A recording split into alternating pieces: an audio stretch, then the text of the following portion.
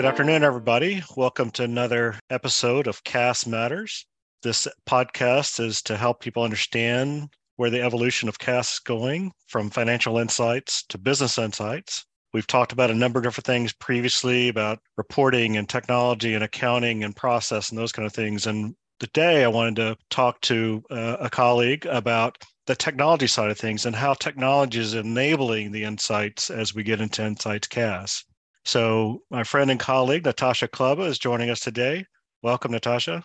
Hi, thank you. Why don't you give us some background on you so people can understand kind of what perspective you've come from it? Absolutely. So my name is Natasha Klebba. I'm a CPA. I started my career off in tax, then moved over to audit, then moved over into domestic accounting. Eventually found my way over to global financial reporting. And then 8 years ago, I found my way to implementing ERP systems. So from my accounting standpoint, I've worked in manufacturing, distribution, some fund accounting, so ran the gamut and various positions within general accounting as well. Fantastic background. And obviously we work together a lot. It's great about how you can help clients bring life to their systems and give them more insight into what they do. So let's talk about that. I know you were never kind of in the QuickBooks world. You've always been on kind of the ERP side, but you've certainly been around that world a little bit. So let's talk about the evolution of the tools. So there obviously is QuickBooks that a lot of clients use, and rightly so, but that's kind of a two-dimensional system. And now we're talking about a multi-dimensional system. So maybe talk about that evolution, but also let's kind of define dimensions for the listener as well. So when you're starting with a general system, most accountants have a flat general ledger string of accounts that range between 10 digits to 30 digits long that may contain segments of different information. So the first segment may be your natural general ledger account. The second could be your branch. The third could be your business line and so forth. And that's so you could capture all the various reporting aspects that you need. Now we have a cloud-based reporting systems that are out there that have allowed us to move over to dimension-based systems. So a dimension-based system is another term to use for segments so that you can get those segments that you would have naturally put into that long general ledger string account. By using a dimension-based system, it provides for easier, greater reporting when you can use those dimensions to build reports so that you could have the dimension be the driver rather than the general ledger account be the driver to get you the output that you need. Give us some examples of what is meant by dimension. Obviously, there's lots of different ways you can slice and dice it, but maybe give the audience a little visibility in what those dimensions could be. So your customer could be a dimension, your items can be a dimension, locations can be a dimension. It's whatever information that you want to capture that's meaningful to your organization. Now, all companies don't have to have the same dimension. So in most companies like location as a dimension because we want to see where are we transacting, what branch, what region. But when you're looking at other system or other aspects of your business, you may be heavy into projects, or you may want to track your real estate. Those could, go into the project dimension where you can see little mini P&Ls based off of that segmented component of what's meaningful to your company. It seems like it also, I think you mentioned it simplifies your chart of accounts. So yes. Now you don't have to remember 35,000 different chart of accounts numbers and 15 digits long and those kind of things. Instead, you can focus on a simplified chart of accounts and, like you said, kind of tag the transaction with those dimensions. So I guess you kind of get a matrix of information, right? That's true. I think of it as a Rubik's Cube in a way of each side has its own component of information. Usually when I'm doing a conversion from one system to another, and you have those long string of accounts, you could have easily 3,000 different GL accounts that contain every variation of a segment that you could possibly need. This could bring you down when you're looking at just the natural accounts. It generally brings you to approximately 120 natural GL accounts. It Yeah. streamlines what you're focused on to do the correct reporting out. Gotcha. Well, I'm glad you're doing the Rubik's Cube and not me. I have yet to solve one of those things. I saw the other day a video of a guy did it in 23 seconds. So maybe I could get him to be on your team. so Nice.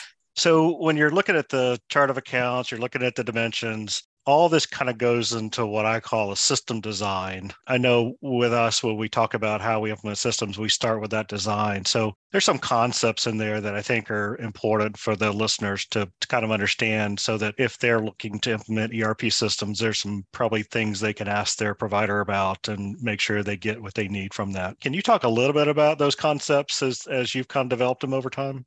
So a system design concept takes into consideration what your financial system can do and what you can get out of it. Like previously with the flat GL account structure, you were limited to a straightforward P&L and balance sheet. Now we can do more robust reporting. So if you want any additional reporting, you are looking at or putting on an add-on financial analyst tool such as Hyperion or a BPC or something along those lines to enhance your reporting needs to be able to do those additional reporting requirements. Now, with the dimension-based cloud-based systems, your reporting tool is built into the system. So you can get that real-time dimensional financial reporting all in one. As we look at the 30-day process of looking at the design, that's critical. We can't really get into the actual implementation, data migration, and those kind of things until you design the system. What are some of those critical factors that you have to get the clients? Obviously, you got to sign off on the chart of accounts, a new, probably standardized chart of accounts, because you can put different kind of companies together on a single chart of accounts too. But you have a standardized chart of accounts and then dimension structure. So a little bit of maybe about that process. Well, I was even thinking about the workflows, Okay. talking with the clients around the workflows and identifying what's important with a workflow process and around, say, their order entry workflow from order to invoice to receipt of cash, and what kind of information do they need to capture even dimensionally so that we get the right structure put on place even within on the invoice. So you may need to capture some dimensional data to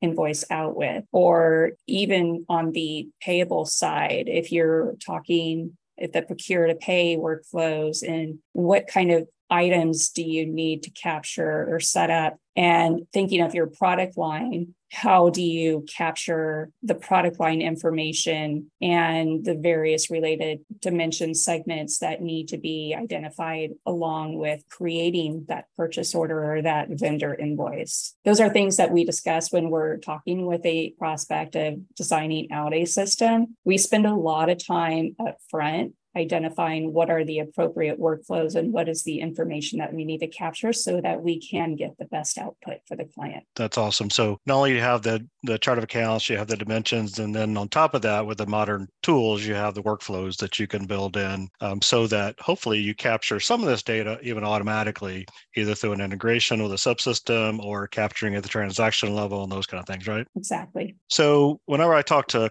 a client, we talk about a system, my view has always been the thing that really is important here is the output. Because what's the point of having an accounting system if you can't get the output you need? We all have seen clients that have had that, and they can't get even sometimes a balance sheet out of it. That obviously makes it hard for executives to make decisions and get insight into where they're trying to go. So with all this information you're capturing, all this information you're getting, how do you then make sense of that with the client so that they can then use the data? So it's not just information in the system, but it's data now they can access and make decisions, get insights, those kind of things. So when you have a dimension-based reporting system, you can build reports and dashboards around what that specific dimension has in it. You can produce KPIs or do customer counts. So every time you add a new customer, a tickler can be added so that you can see what information you need that's relevant for you. And as well as if you're looking at a product line profitability report, you can use the product line dimension to build a financial or a non-financial report based around that data. So it doesn't have to necessarily be general ledger data that gets produced on your report. You can have non-financial data to build into your reporting functionality and do calculations around that.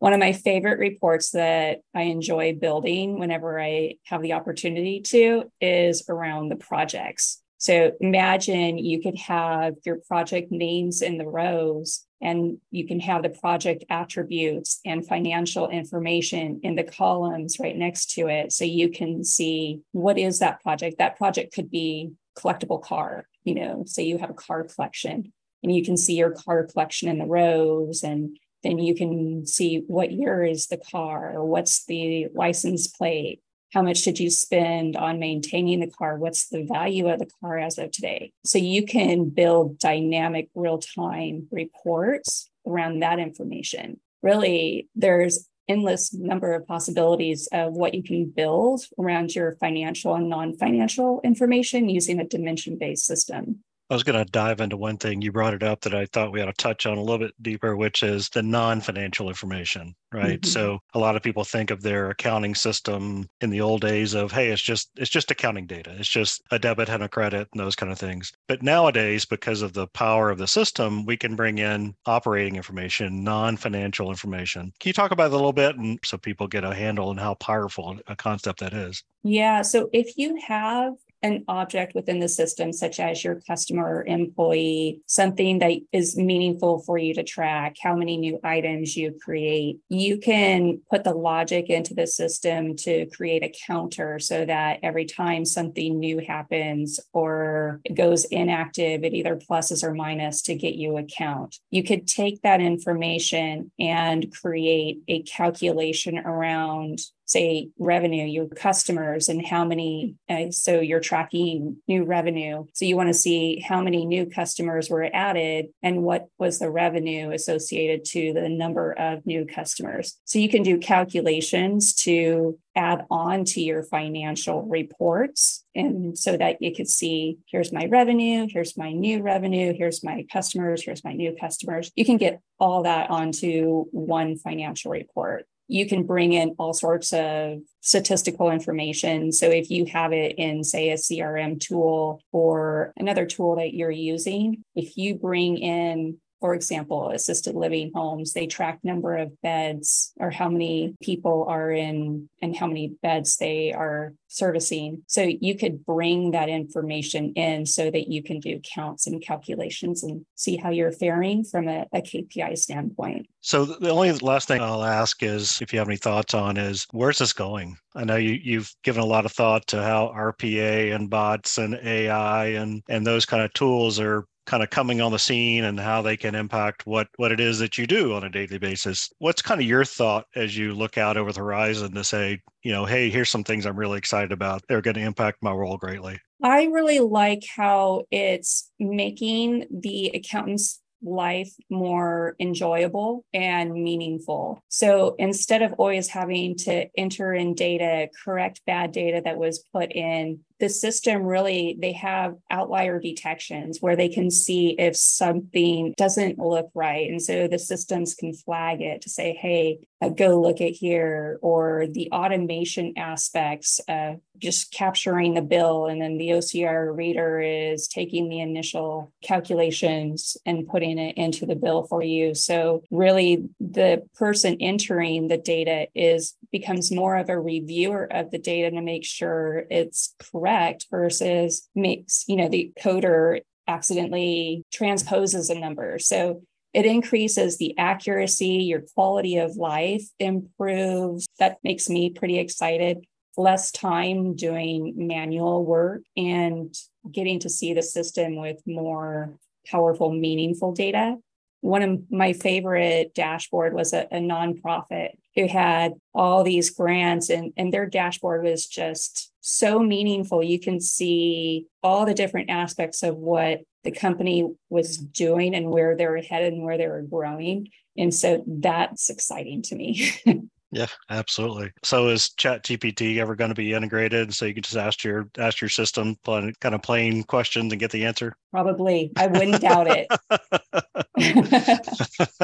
I'm waiting for that robot to just come and do all the work that I don't enjoy doing, and so that I can do the fun stuff. Absolutely. Well, it's been fantastic. Great insights, and I appreciate you taking the time to talk. Anything else you want to kind of end with, or? No, I think if you're hesitant on going to cloud, I would say give it a shot. There's so much that you can do with it, and say take the risk, go for it. Absolutely. And I think costs have come down and support costs have come down and those kind of things that now is within reach of most companies out there. So there's a lot of opportunities for small business and medium-sized business to act like the bigger businesses to have the insight into their company. So I think that's a great point. Well, this wraps up another episode of CAAS Matters. Thanks everyone for listening. And until next episode, everybody have a great afternoon. Thank you.